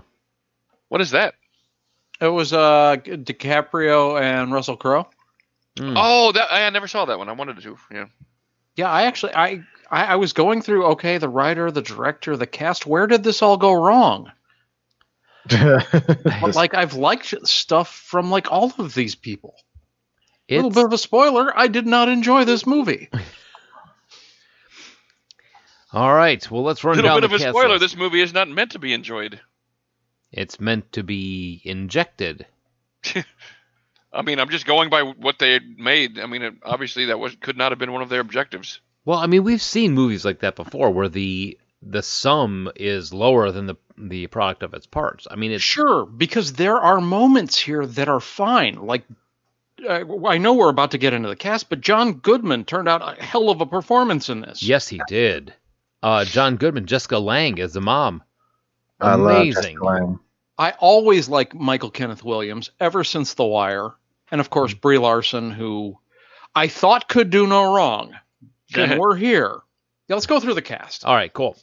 So, starting off with Mark Wahlberg as Jim Bennett, George Kennedy as the grandfather Ed, Jessica Lange as Roberta Bennett, Jim's mom, Steve Park, who is in here as Stephen Park as number 2. Doesn't really have a name, but you may remember him from Fargo, 1996, and Do the Right Thing, a couple of movies that he's been in. Oh, you're a real nice lady. You're such a nice lady. All right, and then, dude, Marge Gunderson. Brie Larson is Amy Phillips. Michael Kenneth Wilson is Neville Baraka Wins. Andre Braugher, yes. Bone. I love Andre Braugher. I am a huge Brooklyn Nine-Nine fan, and I wasn't even paying attention, and I heard his voice and was like, Squee. mm-hmm. You guys. Oh, what do you mean, you guys? Tell me you are not telling me you don't like Brooklyn Nine-Nine. I watched I think most of the first season. I enjoyed it, but never could keep up with it after that. What? It's really good. Like, I haven't made as much time for it as I wish I had, but like, it's another one of those comedies that is in the wheelhouse of Parks and Rec and The Office that we all tend to like. Mm-hmm. And I really would love us to do a Police Squad versus Brooklyn Nine-Nine show. I agree. I think that would be fun. John Goodman, amazing performance as Frank, the loan shark. Every time he was on the screen, I was like, maybe there's something about this movie worth salvaging. Yes, and it's only the scenes with John Goodman in it. Pretty much. Mm. He has such a way. Well, okay. We'll Now get to I'm gonna. Okay, Richard Schiff as the jeweler. Weird scene. Yeah, kind of. It didn't really fit with anything. He was. I don't know what it was trying to show. I don't know what it was trying to. It wasn't, $3,000 wasn't going to help his cause at that point much. I mean, even the pawn scene in Lucky You served more purpose to the plot than that pawn scene did in this movie. Mm-hmm. And then Leland Orser as Larry Jones. Which you know him from. He's a character actor. You've seen him. I recognized him from Alien 3. But I threw it in there because of a trivia thing that's coming up. Okay. All right. So trivia: each day, Jim's shirt color gets lighter, starting with a black shirt and ending with a white shirt. Did not notice that. I'm not sure what the exact idea is because I guess it had a happier ending. Maybe. Well, you will definitely get there, but I do think that they were trying to, he is purging himself to the point where he is, I guess, pure Clean. at the end. Pure-ish. Purell. Mark Wahlberg dropped 61 pounds for this role, going from 198 to 137 pounds by doing a diet consisting of mostly liquid food and vegetables, and a workout strictly of cardio. Wahlberg claimed that he deliberately set 137 pounds as his goal because the thinnest he had ever been for a role previously was Boogie Nights, in which he played a teenager and weighed 138 pounds. Which makes as much sense as anything else. Because you want to be smaller than a teenager? Maybe. I don't even know. This was the final film of acting legend George Kennedy. R.I.P. Yes. And George Kennedy, I will always remember him in Naked Gun. Yep. Mowing down that cake at the ball field. Every time you turn around, he's got something else in his hand. Kind of like Raul Julia's ending. John Goodman's ending. John Goodman's not dead. He hasn't Not ended Goodman. yet. John Candy, sorry. I was gonna say. Wrong John. John Dubai. Yeah, what was John Candy's road? Wagon Beast. What? Yeah, Wagon that's what the Beast. title of it was. Yeah, Yeah, with Matthew Perry. Perry. Yeah. Mm. Yeah. So Mark Wahlberg was determined to nail the role of a literature professor, so much so that he sat in on many college courses around different colleges in California and analyzed many professors and their mannerisms so that he can achieve the most believable performance. And apparently watched Dead Poet Society. Yeah. And what I've gleaned from this is that all of the literature professors in California are assholes. I think if I had taken that class and paid as much money as you were paying to go to one of that class, and that was what you got every time, I'd be like, Well, that's why the lecture hall started off full and was only like a dozen students by the end. yeah. Yeah. I would have been like, after day one, I'd be like, I'm out. This is not worth whatever the cost is. When you're only reaching one student. Right. This year, I'm going to teach you. Everybody else get the fuck out. Yeah. You're all a bunch of hacks. Except for her, because she's wearing a green jacket. And I want to bone her. With the green jacket. Yes, jacket. Wait, what? Take off your pants and jacket. Now leave. All right, Leland Orser had a role that was cut from the final film, a scene which can be glimpsed in the film's trailer. Poor Leland Orser. Who is Leland Orser? Who is Larry Jones, who we didn't get to see, so I'm curious why we're talking about him at all. Because he's got kind of a name that sounds like something you'd find on your foot and go get it checked out for. Doctor, I need some cream for my Leland Orser. See? It just rolls off. It makes sense. Rolls off the tongue. This version of The Gambler is the same length as the first adaptation. Seems so much longer. Bull crap. Let me take a look. 1 hour, 51 minutes. And 1 hour, 51 minutes. Huh. Yeah. That'd be a weird thing to lie about. I know something that you can verify so much. But, all right. Let's get into this. You just rubbed your hands together. Yes, I did, because I can't wait. I mean, this is another one of those movies where you could almost take any 10-minute clip and think it was a good movie. Yes. I don't think that any individual actor put out a poor performance. Nope. It's just like the overall script, how it was structured, what it was trying to say, and how it chose to say it. They hit some of the beats from the first movie and completely lost the point along the way. It's almost as if everybody was doing their scene in a different room. Like Jessica Lange, I think, did an amazing performance as the mom. I think, I didn't really care for her performance much. I mean, it was good. I just didn't think it was. I thought the mother in the first movie was better. I'm with Pat on this, but they're very different characters. Yeah, they really are. That is very true. Because the mother in the first one actually loved him. This one kind of was like, she's had enough of his shit. Yeah. She was much more cold and calculated and businesslike in this movie. Well, she was sort of a mashup of the grandfather and the mother from the first film. Yes. Mm-hmm. That's one of the notes I had, actually. They're like, we'll save time. We'll just squish them together. Yeah. But anything Jessica Lange plays, though, I'm always glued to the screen. I wish they would have cast Lauren Hutton in that role. Would have been interesting. Yeah. Yeah, I think that would have been fine. Brie Larson, I've liked her in everything, and this is no exception. I didn't think she didn't. She would. I didn't think the role was anything special. That's true. She was sort of wasted. Yeah, it didn't require anybody of any note. Could have been, could have been Heidi Montag for all it mattered. But this was kind of like she was a name, but it was before she blew up. Yeah. I didn't know who she was when I first saw this, because I saw this movie in the theater. It would be 2014. I'm trying to think of what else she'd been in at this point. She was on a show that. I mean, it really wasn't until watching it this time I was like, oh crap, that's Captain Marvel.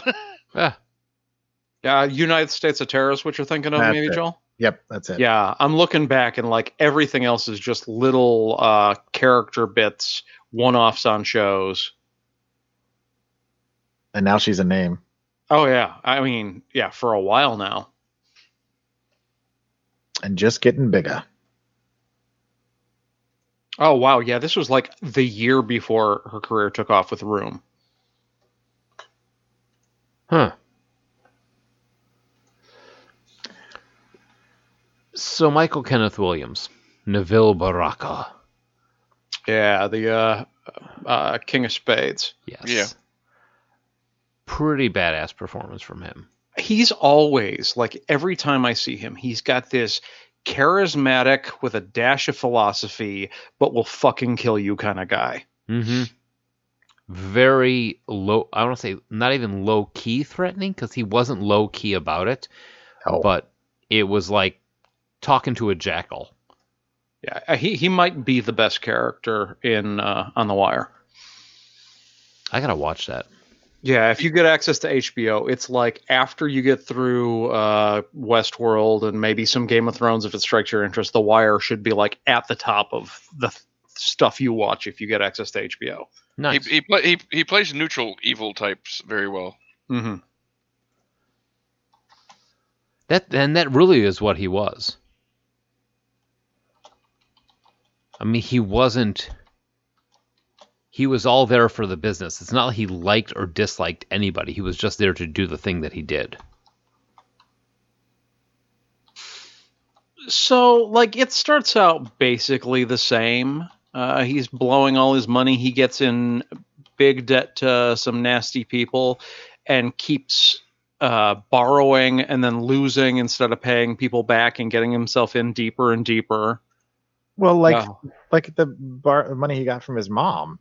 I mean, he could have paid the things off and then started over and, dug himself back in a hole if he wanted. But instead, he goes with her and blows everything in one night. And I just was like, what the hell, dude? It was frustrating. More frustrating to me is when we get into the third act. Because in the original, he doesn't get out of his problems by betting and winning. In this, all of the gambler's problems are solved by more gambling. Yeah, that's kind of what I mean by like you just take the heart, soul, and message out of the first movie, put in a big name celebrities in a bunch of different roles and good actors and everything, and just create a movie that's all about a crazy, unlikable character doing thing and everybody around him doing things that normal people in real life wouldn't do to support his gambling habit. And he even had more clout than the first character because he was also, Brie Larson's character talks about how he was a novelist, that his first book was like this, heralded first novel. But he only made $17,000 on it, so. Right. But yet he was still lauded as this, next big thing. Well, nobody makes money on their first book. And he just was kind of pissing it all away. Well, and he didn't believe in himself. And that's the thing, is he wanted to live this authentic life, which is fine for a motivation, but you can't have him then gamble his way out of his problems, win and walk away and talk about it and like frame it like it's virtue. Yeah. Like this is a happy ending. It's like, no, this guy's a fuck up that learned nothing. And because he went to his girlfriend's apartment at the end, we're supposed to believe that everything came out all right and we feel good about this. Yeah, and he learned his lesson. He's never going to gamble again, and things are going to work out just A-okay. Because that's what happens with degenerates. Yeah. That's real life. Any guy who blows what did he borrow from or get from his mom? 240? 260,000. 60. Jesus. Yeah. 260,000 in one night. Granted, he was a little slower this time. But he claimed to have been up 2.5 million at one point when he was talking to John Goodman. Yeah. I mean, holy shit.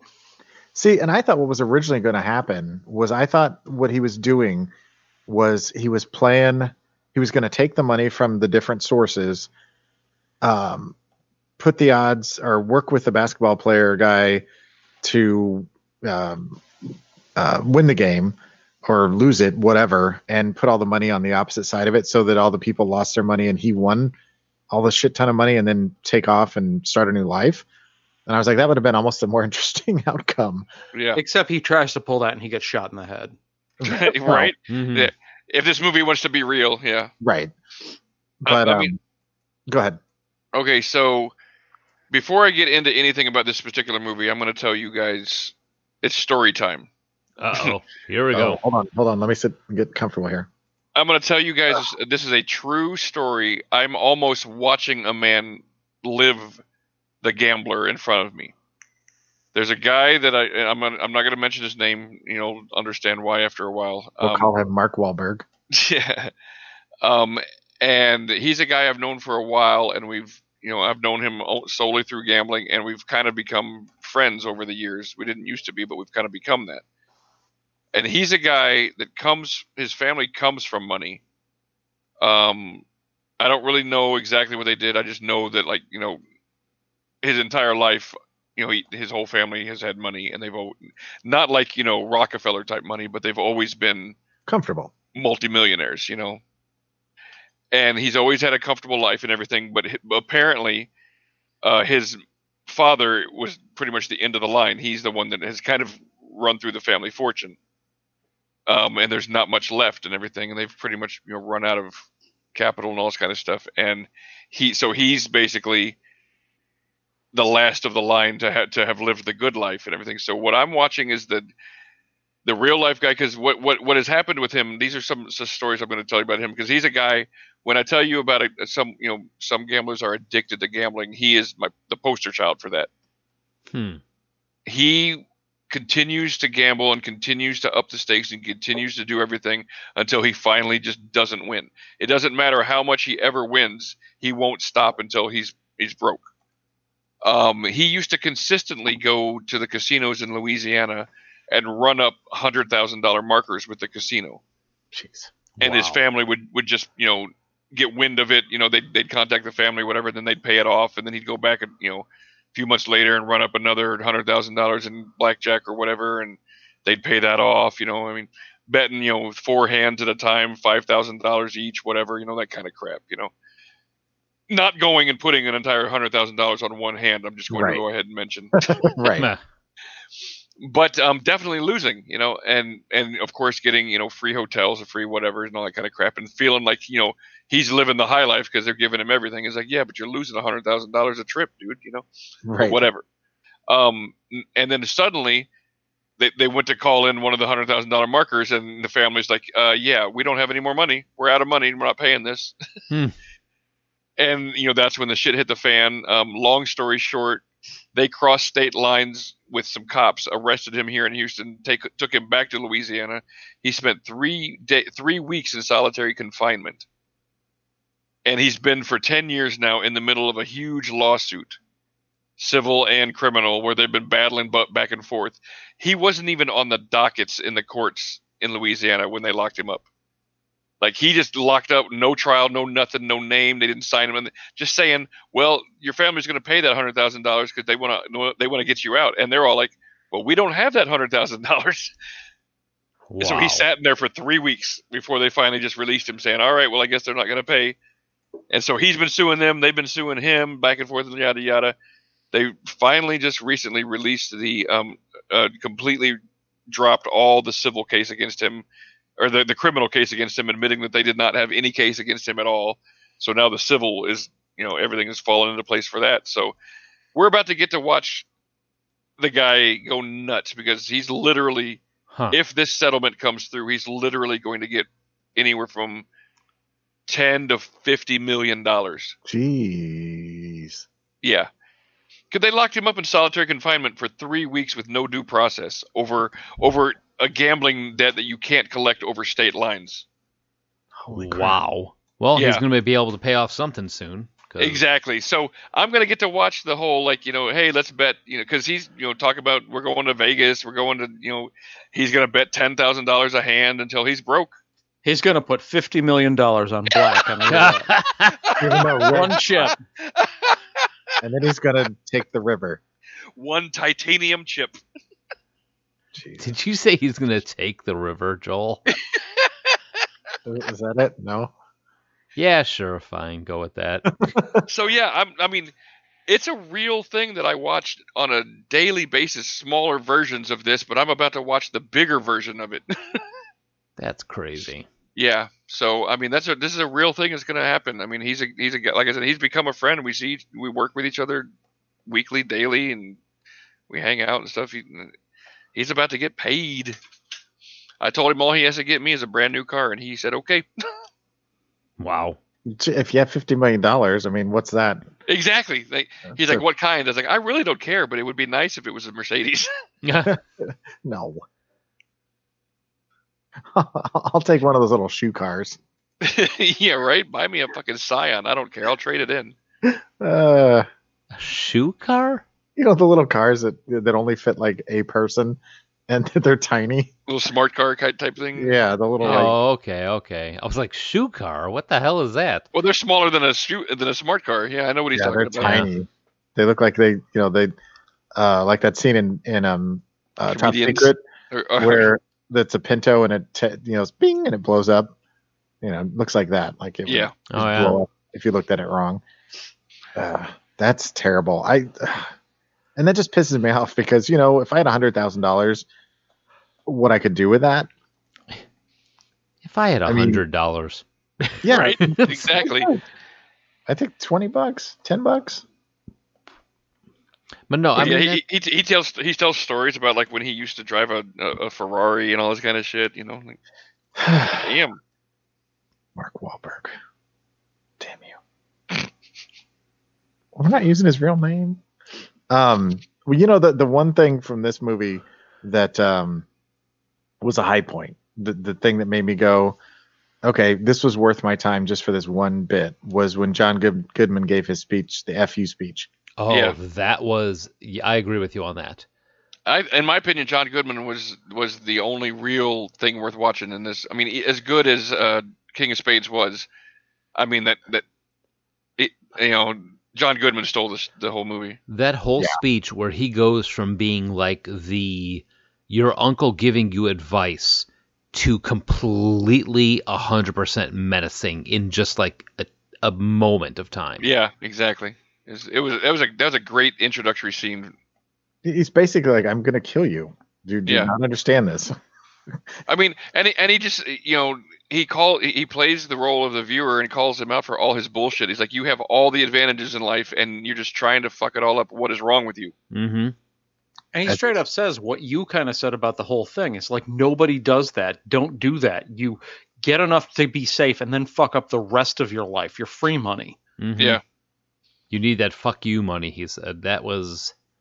Yeah, that whole speech was just, it was the reason I'm not angry that I even watched this at all. Yeah. I'm glad you're all on the same page, because that was just an amazing bit of cinema right there. No, and just the introductory scene where he's shaving his head, waiting for them to come in. I mean, that was it seemed like every single time you saw him, he had this flip between, look, I don't want you to ruin your life. I don't want you to screw yourself over. Flip the channel, but I will kill you if you do not do this. Yeah. I mean, John Goodman is just an amazing actor. I mean, if you've seen Yeah. When he's like, don't treat me like I'm stupid. He's like, no, we're going to act like we're both very fucking stupid. Yeah. Or when he I don't think Josh has seen it, but God, what's a 10 Mach? Cloverfield Lane. Yes, Cloverfield 10 Lane. Cloverfield Lane. Yeah. Oh my God. Oh, yeah, I saw that about 2 years ago now. Yeah. He was great in that. Yeah. Yeah, real good.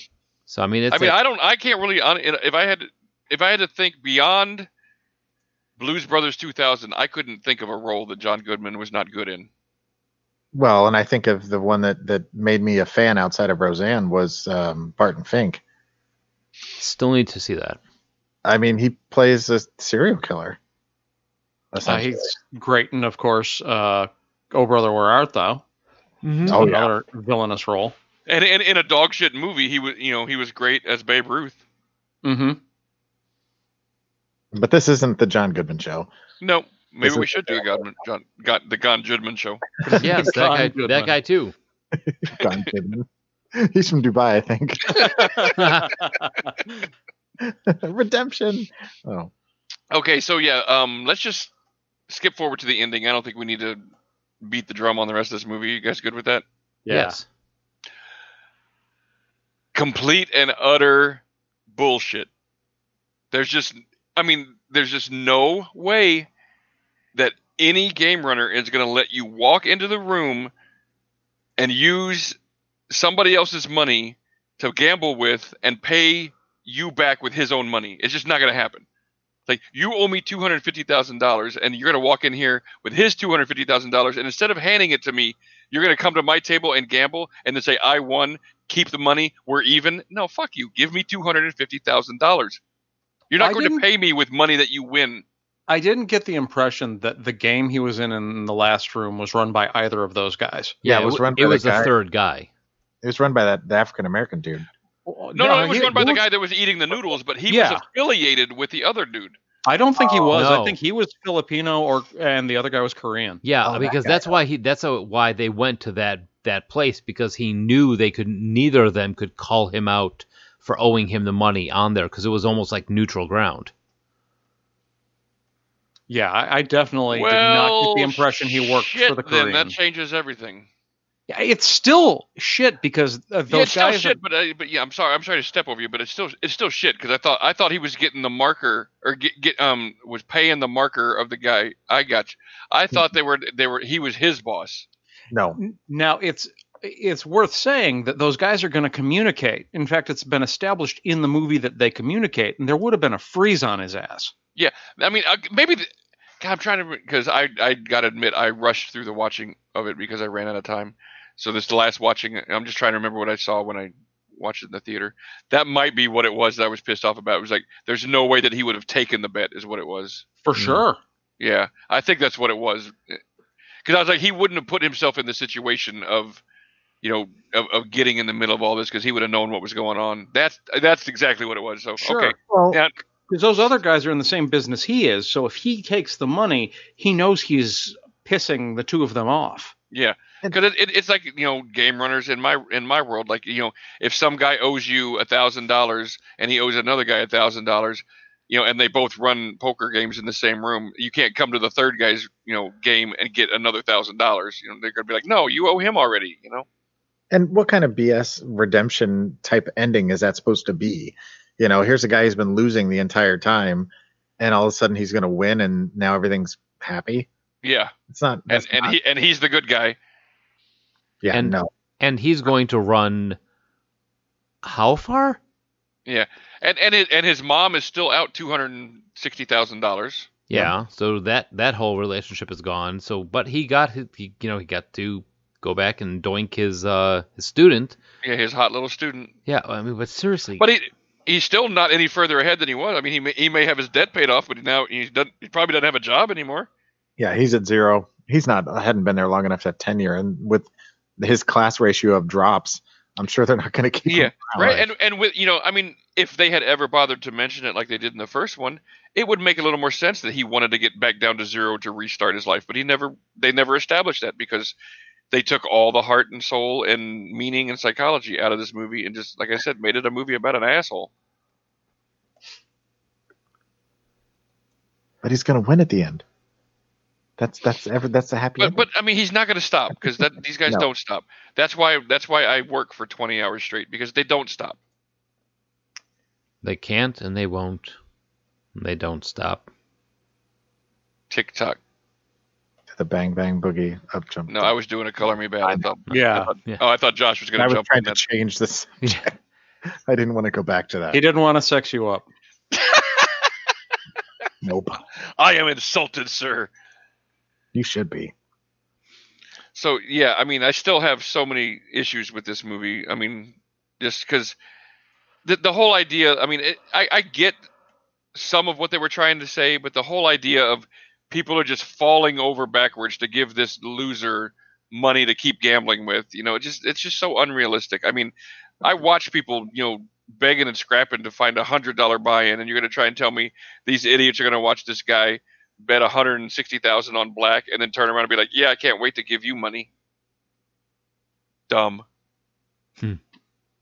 Even somebody who's not in that world, not even close to that world, I could say the same thing. Yeah, it just, there's a certain point for everyone. It doesn't matter who they are. There's a certain point for everyone. And the saying in poker, in underground poker in our world, is everybody is good for it until they're not. Everybody has that one limit that some night you may just get them to it, and then suddenly you're just never going to see them again, and it's just money you just threw away. I mean, people, we don't work in this industry to throw money away. We work in this industry to make money. And it's clear this character was at that point where he was no longer good for it, like in the opening 15 minutes of the movie. Yeah. I mean, I can see why King of Spades wanted to give him the $50,000 because he knew that was an investment and he was going to end up getting that kid in his pocket. Not Mark Wahlberg, but the basketball player, can't think of his name. Yeah. He knew the end game was he wasn't going to get paid and he was going to get the kid. So I get that. But the whole John Goodman can't wait to give him $250,000. His mom can't wait to give him $250,000. That's bullshit. Can only kill him once. And there's no way the character that they wrote as his mother, this is another thing that bothered me on this viewing. There is absolutely no way, the way they wrote that character, that she would not go with him to drop that money off. Right? Yeah. There is no way she would hand him $260,000 in cash and be like, "Go take care of your business. I trust you. See you later." Uh-huh. Love you, honey. The mom from the first movie might have done that. This mom would not. Yeah. She'd be like, I'm going to hold on to this. What's the address? Yeah. She would say, "You're not touching this money. You tell me who this guy is and how to contact him, and I will pay him myself." Yeah. And I will And tell it's him. And I will clear. tell him, if you ever let my son into any of your establishments, I'm calling all of my friends and having this place shut down. Yeah, and it's clear that they had called her, so she could have done that. She could have paid them directly. She would have done that. That's reality. I have had that happen. I have gotten the call from the wife, from the mother, from the son. If you let this kid in here, if you let my husband in here, I'm going to call the cops on you. That's happened. That's real. People do that, and she would do that. Like, don't make that character that strong and then just let her be that weak at the same time. You're knocking down my houses here, man. Man, don't ask a guy who gambles for a living to watch a movie about gambling and not tell you all the faults. Sorry. You shouldn't No. have listened when you asked to do the show.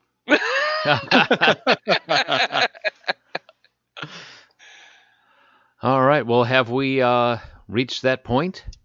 I think we are to thumbs up, thumbs down. I I think think the we river are. is run dry. Yes. Oh, see, look at it. That is that the only gambling word you know? That's the only one I can think of right now. Oh, okay. Chips, Everything's a river to Joel. Full House, straight. Straight. Kid Rumble. You got a straight river, you win. Do you know what a gut shot is? Painful? No, seriously, do you know what a gut shot is? No. I wouldn't expect him to. Do you know what an inside straight is? I know what a straight is. I don't know what an inside straight is. An inside straight draw is like if you have 4, 5, 7, 8, and you need the 6 in the middle to fill in your straight. That's an inside straight. You're drawing to only 4 cards that can help you. Don't do that. I don't gamble, so I know. it's not in my genes. But you are. So you want to do thumbs up, thumbs down? Yes, let's. please.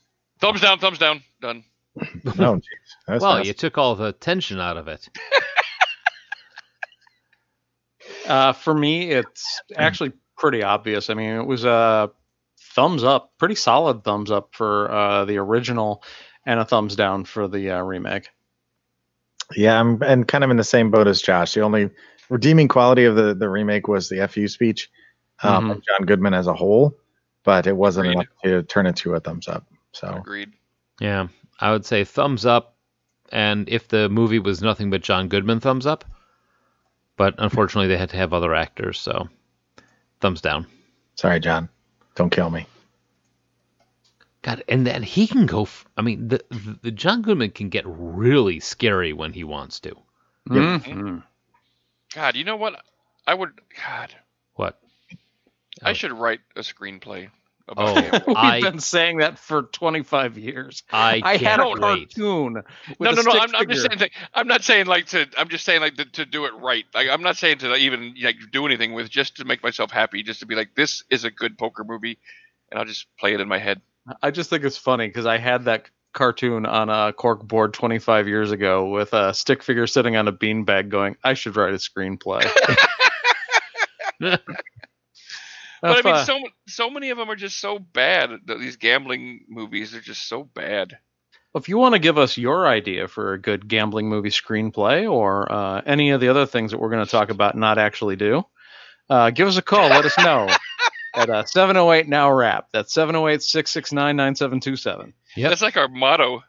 Stuff we say, but we don't really do. Hey, in our defense, we talked for years about doing some sort of podcast or radio show, and Here we are. Here And we we're are. going to get that going any day now. Yeah, right. And if you want to hear our older stuff, iTunes, Blu-ray, Stitcher, TalkShoe, Podverse FM, NewNuff.com, and Podchaser, go over there, leave us a review. We love to hear from you. And next week, Joel, what are we doing? We're We're going to get some green slime going on with some Double Dare. That's going to be interesting. I haven't watched Double Dare in easily 30 years. I haven't watched it in ever. But it's back. Like Pogs. Pogs were never back. The week after that, the Pog Show. I'm gonna be sick that week. Yeah. Alf is back in Pog form. I don't feel well. All right. So, thanks for listening, and we'll be back next week.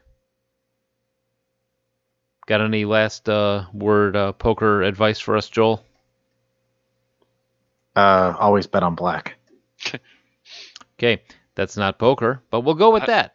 I'm all in. That's passenger 57. Just say I'm all in. I'm all in. There you go. To you. Yeah.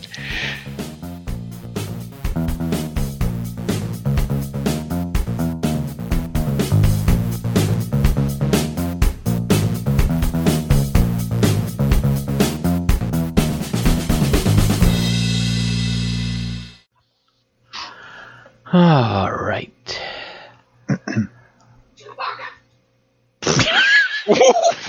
What the hell? He must have done something. What'd he do? He is mad. Oh, he was stealing food from Leia. Chewbacca! You know he's in trouble if he gets his full name. Yeah. Hello, it is Ryan, and I was on a flight the other day playing one of my favorite social spin slot games on ChumbaCasino.com. I looked over at the person sitting next to me, and you know what they were doing? They were also playing Chumba Casino. Coincidence? I think not. Everybody's loving having fun with it. Chumba Casino is home to hundreds of casino-style games that you can play for free anytime, anywhere, even at 30,000 feet. So sign up now at ChumbaCasino.com to claim your free welcome bonus. That's ChumbaCasino.com and live the Chumba life. No purchase necessary. VGW. Void where prohibited by law. See terms and conditions. 18+.